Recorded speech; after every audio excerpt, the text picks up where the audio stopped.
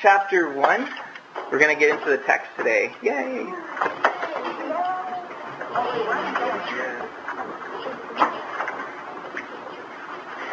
However, before we get there, a couple things. I told you I was going to think about what we're going to do with living water. And I thought about it, and I thought this perhaps will make it the most practical and useful for you guys. Because it's one thing to read a book, and it's done. And someone asks you about it, you're like, well, it's in here, but it's not out here. Writing really helps get it out, but it's kind of, I know you guys are going to have a lot of stuff to do and a lot of ministry going on. I don't want you guys to be too just bombarded. You have to read this whole book, Living Water, by the end of this month. It's like 25 or 6 chapters, so that's like 2 chapters a day, excluding weekends.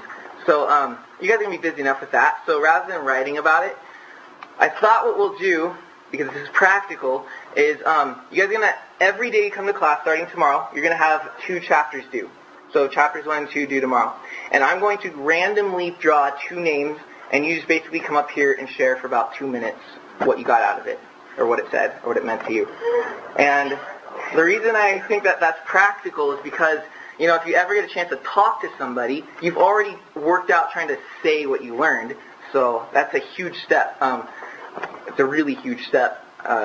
For example, like in teaching these classes, I could just learn all this stuff in, only a couple hours, but to actually learn it in such a way that you can talk about it takes a lot of extra hours. So it's just, you guys learn just and you're not going to know who gets called on. So don't look dumb and say I didn't read it. So 2 chapters a day, and I'll call tomorrow 2 random victims. It doesn't have to be anything like spectacular or long. Just say it. Just get it out. All right.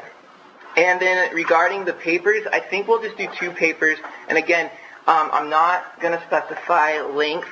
Just do justice to the topic. And I'm still thinking about what the first one will be. But I'm tempted to share what I know one of them is going to be.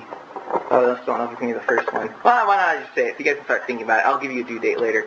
I want you guys to write, and of course I'll say this later, but I'm going to give you guys like a narrative passage, which is basically what Acts is, a bunch of narratives, and I want you guys to tell the story in your own words.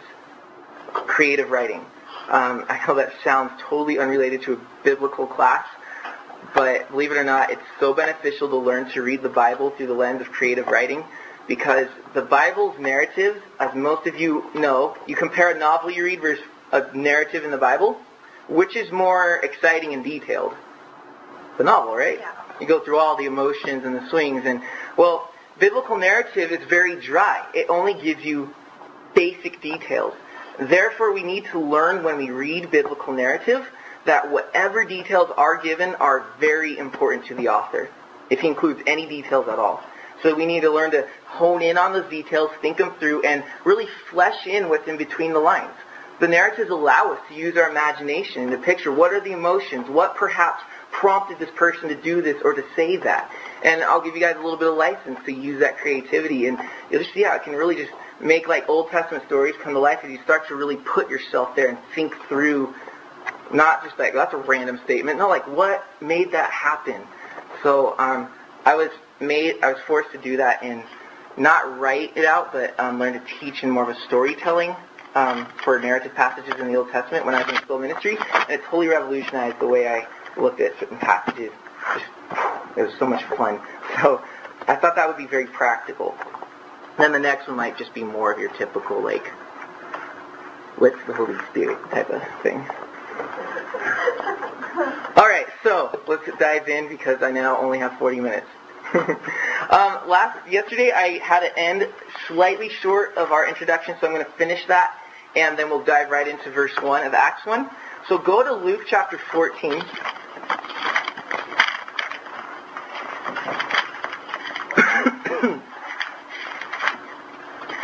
And Father, as we turn there, we pray that you turn over all the leaves in our heart and look into the deepest recesses and shine your light in there, Lord. Give us understanding as well and bring the application to us and help us to see everything that you want us to see. In Jesus' name, amen.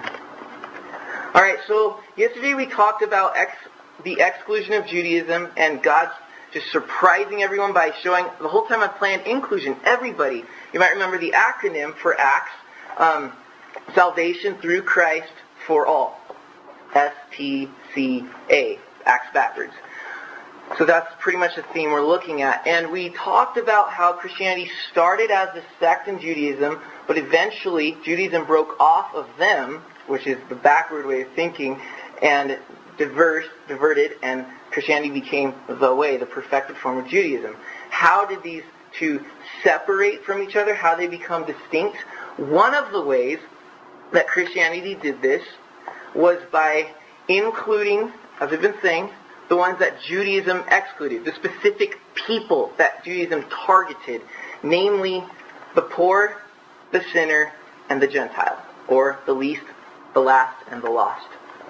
Those were targeted by Christians. So let's look at the poor in Luke 14, verse 15. Now, when one of those who sat at table with Jesus heard these things, he said to Jesus, "Blessed is he who shall eat bread in the kingdom of God." So Jesus has been talking about the kingdom, and he said, "Yay, it's going to be great." But Jesus says to him, a parable, "A certain man gave a supper and invited many.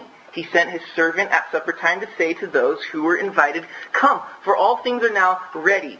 But they all, with one accord, began to make excuses. The first said to him, 'Well, I bought a piece of ground. I got some property.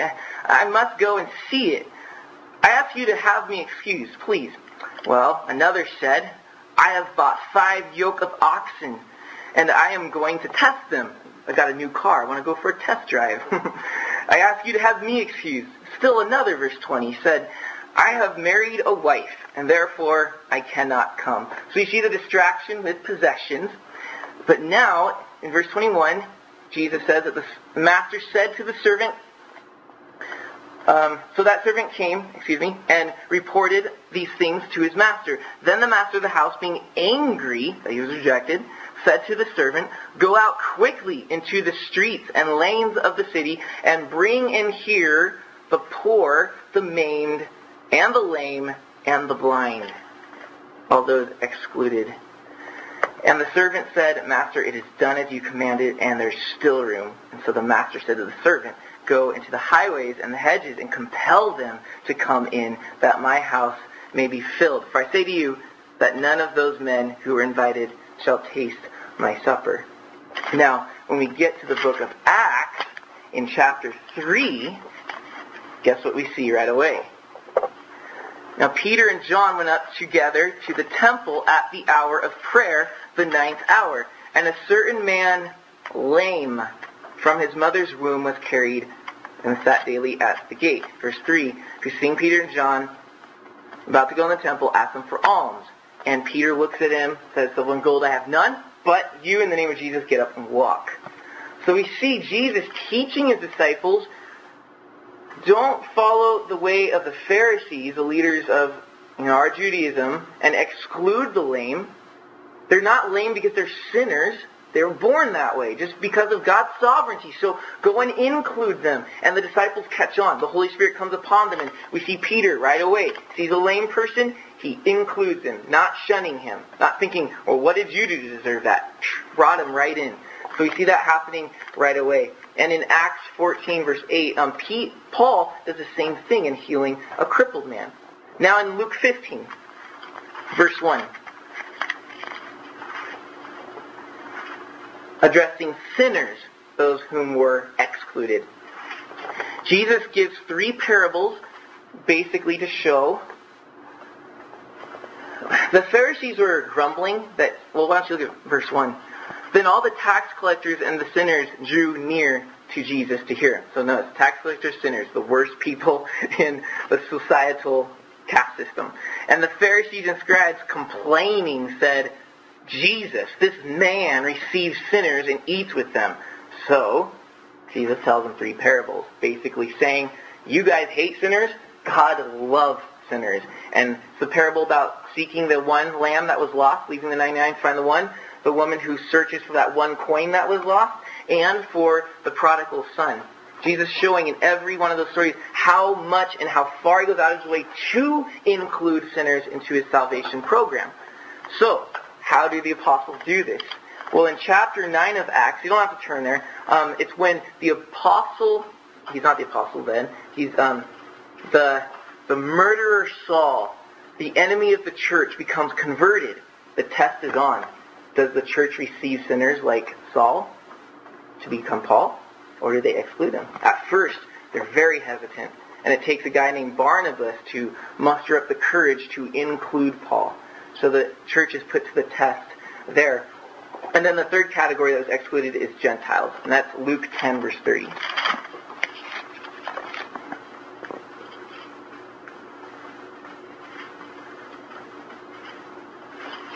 And that's the parable of the Good Samaritan. Now, a Samaritan, viewed as a Gentile to the Jews, although he's part Jew, but they were treated the same as Gentiles. You guys know the story about the guy that gets mugged by robbers and he's laying there, and who passes by? A priest, a Levite, good Jewish boys who are supposed to take care of him.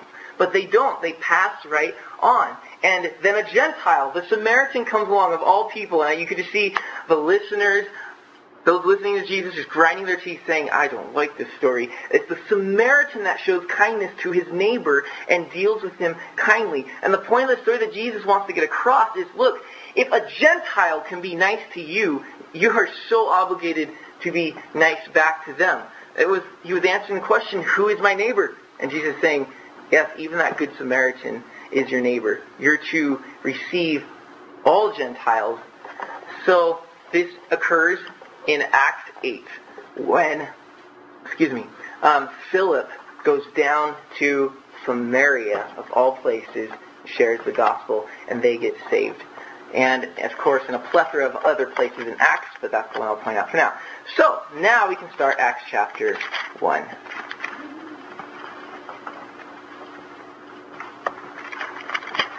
The inclusion of the least, the last, and the lost.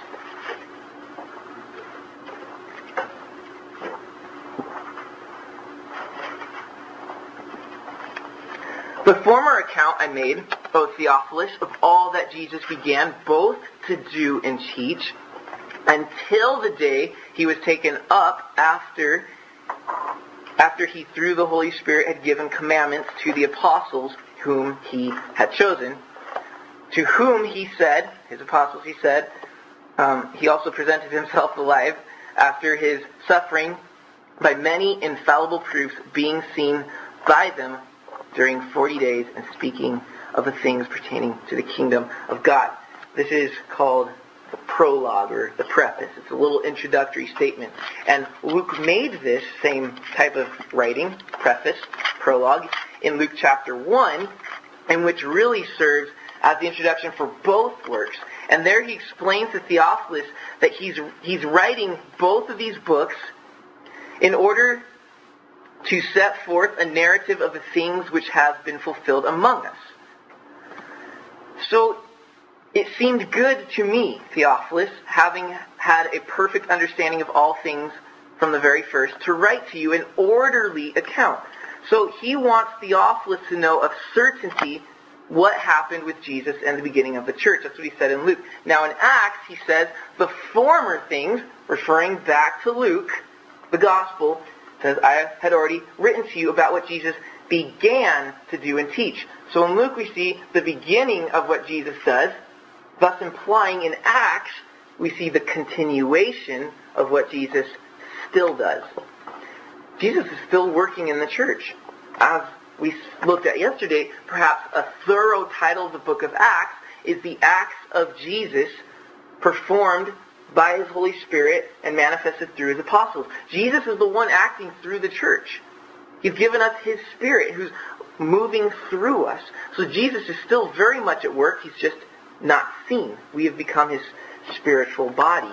So Acts continues his present day work. Now, Luke closed with the ascension of Jesus. Acts opens a little bit before that. So he's going back a couple of days and reviewing what had happened, filling in more detail, which sets up the whole story of Acts. So we're looking at right before Jesus ascends. He resurrected, he's been with the disciples for 40 days, and what are they doing? Verse 3 says that he's speaking the things pertaining to the kingdom of God. And then in verse 4, being assembled together with them, he commanded them not to depart from Jerusalem, but to wait for the promise of the Father, which he said, you have heard from me. So, during these 40 days, they're assembling together, which literally reads, they took salt together, which was an idiom, a phrase in their day for table fellowship, eating together, having that type of get-together. So for 40 days, Jesus is hanging out with the apostles. He's eating with them. They're having conversations about two things. The kingdom of God in verse 3 and the coming of the Holy Spirit in verse 4. These are the two main themes of Jesus' discussion to them. Now, these two topics together are extremely interesting because they link Old Testament prophecies together in the minds of the apostles who know, of course, the Old Testament scriptures. And the connection between the Holy Spirit and the kingdom aroused great interest in the apostles. What kind of interest is this? Dude, I'm so out of order. I don't know what happened. There it is. The two together sparked this interest because, let me give you a quick Old Testament review. There's two covenants. The Abrahamic covenant, which promised, you guys, we talked about that yesterday twice, the promise of land, of descendants, and that all the nations of the earth will be blessed through them. So Israel's expecting land. And then the Davidic covenant, which God told David, your son will forever reign over Israel. Well, he had a son named Solomon. Solomon died. It wasn't Solomon. And you go down the list. All the kings of Judah died. It was none of them. But Jesus is the fulfillment of that because, as Matthew shows, he's the son of David. So he's the one to sit on the throne of Israel forever. So Israel is expecting a restored kingdom to come back to their land. Because the promises of them having a land and a king to reign forever, they're totally expecting this. At the present time, Rome owns their whole territory. They don't own their land, they're just living there. And they want their kingdom back. And so they're expecting this restoration of the kingdom because Jesus is talking about the Holy Spirit and the kingdom. Now, let me show you why they're expecting these things when you put these together. Listen to Ezekiel 11, verse 19. God says, I will give them one heart, and I will put a new spirit, Holy Spirit, within them, and take the stony heart out of their flesh and give them a heart of flesh. Then Ezekiel 36, verse 25. Then I will sprinkle clean water on you. You shall be clean. I will cleanse you from all your filthiness and from your idols. I will give you a new heart and put a new spirit within you. I'll take out the heart of stone of your flesh and give you a heart of flesh. I will put my spirit within you and cause you to walk in my statutes. And you will keep my judgments and do them. Then, notice he's talking about the Holy Spirit coming. Then you shall dwell in the land that I gave to your fathers. You shall be my people and I will be your God. Did you hear that connection between land and spirit? Ezekiel 37 verse 14. I will put my spirit in you. You shall live and I will place you in your own land. Then you shall know that I am the Lord. Ezekiel 39 verse 27. When I have brought the people back, gathered them out of their enemies' lands and brought them back then I will hallow them in the sight of many nations, so they will be exalted. He's talking about bringing them back from captivity into Israel. And then he ends in verse 29 by saying, I shall have poured out my Spirit on the house of Israel. So you're getting the point, right? There's a connection between a restoration of their land, their kingdom, and the giving of the Holy Spirit.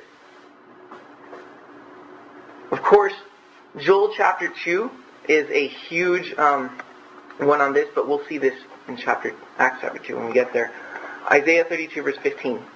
Until the Spirit is poured out upon us from on high, and the wilderness becomes a fruitful field, and the fruitful field is counted as a forest. So they're talking about the land being restored. Where there's no fruit, there's going to be fruit. Where there's no forest, there's going to be a forest. There's going to be lush and abundantful. And God said, when I pour out my Spirit. So, putting all this together, you can see how the Israelites, especially the disciples who know their Bible somewhat, as all good Jews did, are totally in expectation of a restored kingdom. The prophets are littered with references to Israel becoming a global kingdom, totally restored, just as God had promised them, with some son of David reigning over them forever. And when you see some of those passages promising that in connection with the Holy Spirit, and Jesus is telling them in verse 4, wait in Jerusalem until I give you the Holy Spirit, what's going through their mind? Wait, the Holy Spirit's coming? According to Ezekiel, Joel, and Isaiah, that means the restoration of the kingdom is supposed to come too. Yes! So it leads them to the natural question there in verse 6. Because Jesus then in verse 5 said, truly, John baptized you, but I'll baptize you with the Holy Spirit not many days from now. So that's why they're thinking. In verse 6, they ask, Lord, will you at this time restore the kingdom to Israel? So, you see, it's not quite as random of a question as it seems at first. If God's saying the Spirit's coming, they're thinking that means the kingdom's coming too. It's a natural question to say, all right, Spirit's coming, so you're going to restore the kingdom right now too, right? How does Jesus answer? Verse 7. It's not for you to know the times or the seasons which the Father has put in His own authority. He didn't rebuke them for thinking that. He didn't say, foolish ones, there's no kingdom coming. It's fulfilled right before your eyes. He said, you know what? You're just not supposed to know the timing of it. But, verse 8, you shall receive power when the Holy Spirit has come upon you, and you shall be witnesses to me in Jerusalem and in all Judea and Samaria and to the ends of the earth. So in other words, you guys are expecting the kingdom because I'm promising the Holy Spirit. Good. Your theology is correct. However, there's a delay. Jesus did affirm that there's a time. He said, my Father knows the time. But until that time comes, the Spirit is going to give you power to operate as my witnesses to the ends of the earth until the fulfillment of that kingdom. So we see this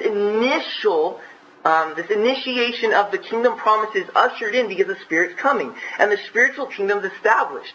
Jesus is ruling over us today. He's the head of the church. But the fulfillment of a physical kingdom coming is yet to come. So we live in this weird middle ground where there's this partial fulfillment initiated, but the fulfillment, the completion, is yet to come. It's a lot, like we said earlier this morning, to help make sense of it, it's a lot like your senior year of high school, particularly your last semester when you get senioritis. You have, in a sense, already entitled yourself as a graduate. You're thinking as a graduate. You're feeling graduation. You're all ready for college. You've got your applications in. You've got your acceptance. You know where you're going. Or if it's youth call, you've got your thing, and you're so waiting for school to end. You're thinking about summer plans. You're pretty much not even doing your homework anymore, as my senioritis went. You're just pretty much in summer mode. You're just actually still in school. So there's a partial sense in which summer has entered into you. Your liberty from high school is already operating in your mind and through your motives. but you're waiting for the very, very final day when that literally and physically comes true. And you're holding your diploma, if you earned one, and you're rejoicing. That's where we're at. We're at the senioritis stage, or the spirititis stage. The Holy Spirit is given. The end days have come. But it's not the end of the end days. We have initiated into a new age, the Messianic age, the Jesus kingdom age.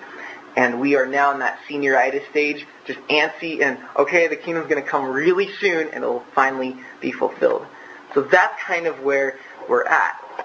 I think I'll get into that a little bit later in Acts to truly specify that some more. But there's a major question out there. Are we to really expect a literal kingdom to come? Or are we experiencing the kingdom that Jesus promised today? There's two camps on this. The first camp is more of the Reformed view. They pretty much believe that the Old Testament promises of the restored kingdom in the land that God promised through Abraham has been fulfilled in Jesus. Go ahead. Is this a literal kingdom that we're to expect, or has it been spiritually fulfilled already? And the Reformed view takes that spiritual interpretation that Jesus has fulfilled all the promises of the kingdom. So when you read in the Old Testament about an abundance and all nations coming to Jerusalem and there being a kingdom, basically that's Jesus. We're experiencing the abundance in Him. All nations are coming to Jesus, and eventually when the new heaven and earth come, there will be the city there. So the kingdom is a spiritual nature in which we are presently partaking. Although advancers of this view do not deny a future revival of Israel, meaning they do believe Jews will have a revival and many Jews will be saved, they do point out that nowhere in the New Testament is this revival of Jews connected with a restoration of land. And they're right. There is no connection in the New Testament between the revival of Jews and the literal physical kingdom being in their land. However, I'll get into that in the next view. According to this view, the New Testament contains no clear promise regarding land. To clarify, this view does not deny a physical return of Jesus. So although the kingdom is fulfilled in Jesus, He is actually going to return, and that's when the Jews will be revived. But they say He's not going to establish a physical kingdom. Reformed view. Now the second view that takes the literal kingdom to come is the dispensational view. Big fancy word. Dispensational view. And this is the view that Calvary Chapel holds. And we're not unique in the view, so it's not like we're just some weird sect that believes this and everyone else doesn't. It's actually a very popular view, but Calvary Chapel definitely holds the dispensational view, and this takes the promise of land to Abraham in Genesis 12 literally. And because it takes it literally, they say, looking at Israel's history, God promised to Abraham land from the Euphrates River all the way down to the Egyptian River. All of that land. And Israel has never at one time possessed all of that. They say in Solomon's height, the height of his kingdom, which was the biggest Israel ever got, they held 10% of that land. So if we take the promises to Abraham literally, what do we have to expect? That at some point they're going to own all of that land. And so we say that it's when Jesus returns, He establishes that kingdom for Israel. We also take the promise of the Davidic covenant literally. You see, the Reformed view that takes a spiritual fulfillment says that Jesus, the son of David, is reigning on David's throne right now in heaven. So that Davidic covenant is fulfilled. He's reigning presently as David's son forever. But did David sit in a heavenly throne or in a physical throne in Jerusalem? Physical throne in Jerusalem. And because dispensational views take the promise literally, they say, Jesus is not on the throne of David yet. That'll happen when he returns and literally goes to Jerusalem and establishes his throne there and reigns from there. So there you have it. You may not care. It might have been beyond a little bit of some of you, but it's an important issue. What is this kingdom? We hold that it's physically going to come. So I've already showed you my argument for this literal kingdom in verse 7, Jesus does not correct the disciples' view saying, duh, I fulfilled it. He simply says, look, the Father has the time of that in plan. You don't need to worry about it. Until that time comes, be filled with the Spirit and be my witness to the end of the earth. As Thielman concludes, that's one of the authors I've been telling you guys about, he puts it this way, eventually the kingdom would be restored to Israel, but only in such a way that the nations would also be included in that restoration. So that's why Jesus says, be my witnesses and go to the ends of the earth, to include all nations into this future literal restored kingdom. That's not just going to be Israel, but the church is going to be ruling and reigning with Christ. So it's our kingdom too. Furthermore, look at Acts 3 verse 21. Actually start in verse 19. This is Peter's perspective of the future. Acts 3:19. Repent therefore and be converted, that your sins may be blotted out, so that times of refreshing may come from the presence of the Lord, and that he may send Jesus Christ, who is preached to you before, and here it is, whom heaven must receive until the times of restoration of all things, which God has spoken by the mouth of all of his holy prophets since the world began. So Jesus has to be in heaven until the restoration of all things. In other words, when Jesus comes out of heaven and returns, the restoration of all things. And there we have the fulfillment of the prophets. So it seems to me that Peter took it very literally, that there was going to be a restoration of the land. So, there you have that. Now, I do want to point out that there in verse 4, Jesus tells them to wait for the promise of the Father. Don't do verse 8 until verse 5 happens, when you will be baptized with the Holy Spirit not many days from now. So wait in Jerusalem until the Spirit comes upon you, then go. But wait for my time. Don't go ahead of yourselves.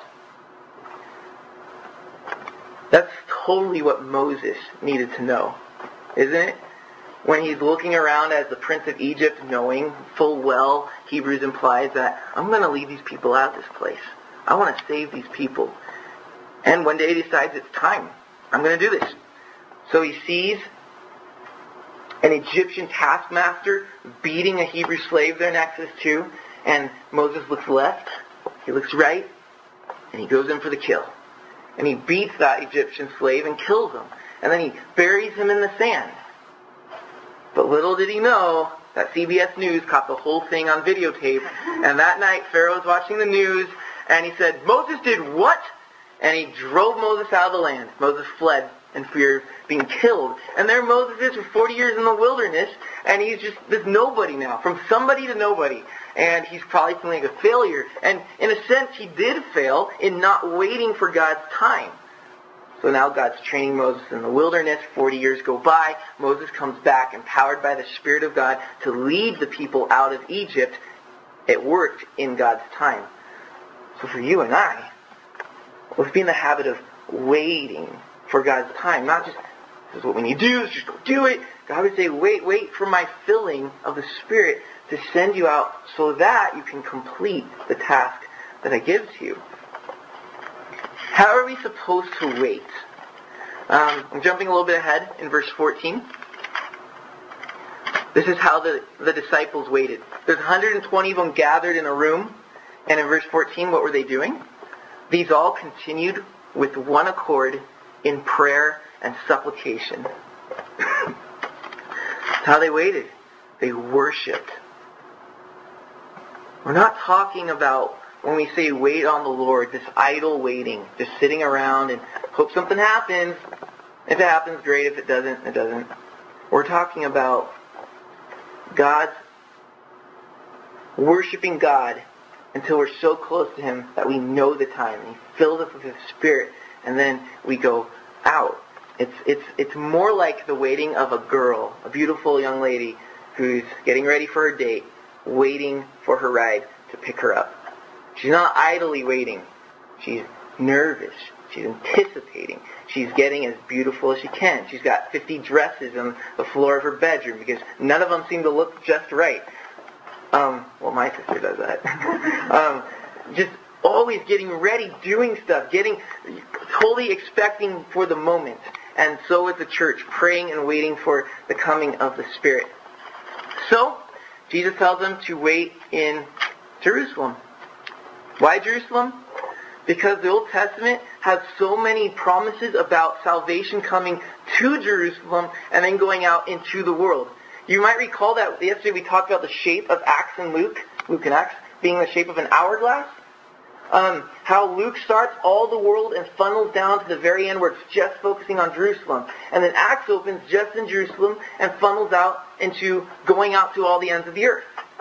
And the purpose is because salvation was achieved in Jerusalem, and it was also received in Jerusalem according to the prophets who said things like this, Isaiah 2:3, "For out of Zion shall go forth the law and the word of the Lord from Jerusalem." Isaiah 40 verse 9, "O Zion, you who bring good tidings, get up into the high mountain. O Jerusalem, you who bring good tidings." Maybe the gospel? "Lift up your voice with strength and let it not be afraid." And this just goes on and talks about God becoming a shepherd for all His people. Total picture of what happens with the church. So that's perhaps why He wants them in Jerusalem, because that is the center of salvation, to go out, as the prophets have said. All right, now to the meaty stuff in verse 8. You guys will read this in Living Water, but it's important to talk about right now. Because Jesus said in verse 5, "You shall be baptized with the Holy Spirit." So in verse 8, "You shall receive power when the Holy Spirit has come upon you." Jesus seems to refer to this as the baptism of the Holy Spirit. John the Baptist said, "I'm baptizing you with water, but one is coming who will baptize you with the Holy Spirit." What is this baptism of the Holy Spirit? There is division in the church regarding it. I will give you the non-Calvary view and then the Calvary view. One view says that the baptism occurs once for every Christian at the time of salvation. Because 1 Corinthians 12:13 says, "For by one Spirit we were all baptized into one body, whether Jew, Greek, slave, free, man, woman. All were made to drink in one Spirit." So, 1 Corinthians 12:13. So, they say, when you get saved, you are baptized with the Spirit. You're immersed, you're inserted into the family of God. Everybody here is baptized with the Holy Spirit. Well, we don't deny that at all. That's very true. But that is not the baptism John and Jesus talked about. This one, and this is the second view, is that the baptism occurs distinctly and separately from salvation. So you get saved, and there's a moment when the Holy Spirit is going to baptize you. Now, when you're saved, the Spirit comes in you, but we're waiting for a time when you become so filled and empowered with the Spirit that you are able to serve God mightily. So in Living Water, the book you guys will be reading, towards the end of the book, Chuck does it this way. He points out that in the Greek, there are 3 prepositions to the Holy Spirit when it relates to us. A preposition is a... Well, you guys know, right? Okay, good. I talk to high schoolers sometimes. You have to do that. There's 3 Greek prepositions. The first is para, which means with. And that's where Jesus talks about John 14:17. That you will know the Holy Spirit, for He dwells with you. Para. He's alongside everybody in the world, convicting them of sin, leading them to Jesus. He's with you. Then he says, and He will be in you. And that's the second phase. The Holy Spirit in us. That is the Greek preposition en, E-N. He will be in you. When you become saved, you're indwelt by the Holy Spirit. And this happened to the disciples in John 20, verse 22. Jesus said to them, notice this is before Acts, he breathed on them and said to them, receive the Holy Spirit. So it appears they received, in. The Holy Spirit was in them. And then finally, there's the third relationship, and that's the Spirit upon us. The Greek preposition is epi, E-P-I, and it means to be over or upon. And that's the word we see here in Acts 1:8. But you shall receive power when the Holy Spirit has come upon you. So this is, the Holy Spirit's already in you, but He comes upon you in such a way that the in you starts coming out of you. It starts overflowing. You're empowered in a special way to do the Lord's work. And this doesn't happen to every believer. Every believer is filled. The Spirit's in them. But not every believer is letting the Holy Spirit take control and work through their life and empower them. There's a huge difference between doing things like Moses, by beating up Egyptians and failing, and waiting for God's time and letting Him do plagues through you. Plagues. We're not going to go out into the world and do plagues on people, but, doing the mighty works of God. So, the overflowing of power. And this is what we need. This is what the apostles need to do, this magnificent task of being witnesses to the ends of the earth. Because on our own, this is like saying, all right, there's a 10-story building over there, jump it.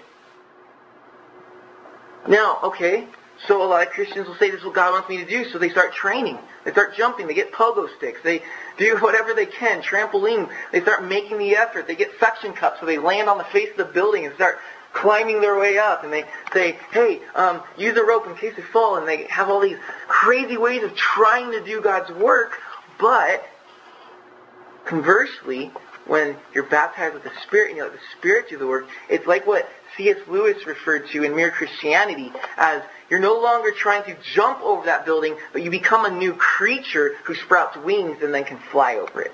The Spirit is those wings for us who enables us to fly over and to be empowered to do everything that He wants us to do. That's the issue here. We're new creatures. The Holy Spirit is like this massive animal trying to get out of us, if you will. A good thing, though. That's just a graphic illustration for you. So there you have that. We'll definitely go faster in this book in the future. I think we'll have to cover the ascension and the choosing of the next apostle, and we'll do all of chapter 2 tomorrow. So we'll end there. Do you guys have any questions while I have a couple minutes left? Sweet. Yeah. I have a random question, because they said that Jesus is the son of David, and that I thought David came from the tribe of Benjamin, or am I wrong? Saul, the first king, came from Benjamin. David came from Judah. Oh, okay. That's what I was thinking. Yeah. But then I heard the line of the tribe of Judah, and then I was... No, yeah, totally Jesus, so good to go with Judah. When we come up to talk about the 2 chapters that we read, can we have like a little piece of paper? Oh, for sure. Okay. This isn't going to be a little piece of paper. It's going to be like 6 pages. It's rambling. It's just rambling. All right, Stephen, we'll have to put a curfew on you, I guess. You know what, though? That's actually a really good question. Should you have a piece of paper? I would want to say no, but I know Mike's sitting back there, and he's a guy that can't talk unless he's got his paper in front of him. So I guess some people just have to... So yeah. You know what, though? Honestly, guys, get in the habit, if you have to use notes and stuff like that, just get in the habit of having like bullet points just to remind you what you want to say, because when we listen, want to know you care about us more than you do about your paper, and want eye contact and feel like you're talking to us. Of course, I'm breaking my rule in this class because I've got this massive load of notes, but this is a totally different class. I'm not giving you guys messages. I'm like trying to teach a whole book of Acts in about the same amount of days as there's chapters, and that means teaching every day rather than every week. So, totally different ballgame here. But yeah. So you can go ahead and have notes. That means though that you're gonna have to write notes every day in case that's the day you get called. So whatever you want. Yes, sir. So I guess using a computer would be kind of like having a piece of paper in front of you. Yeah.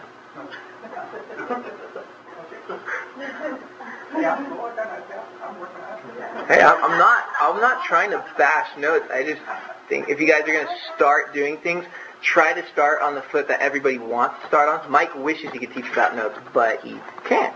So I'd rather get start that way than change your notes early on. But one thing that I found helpful when I was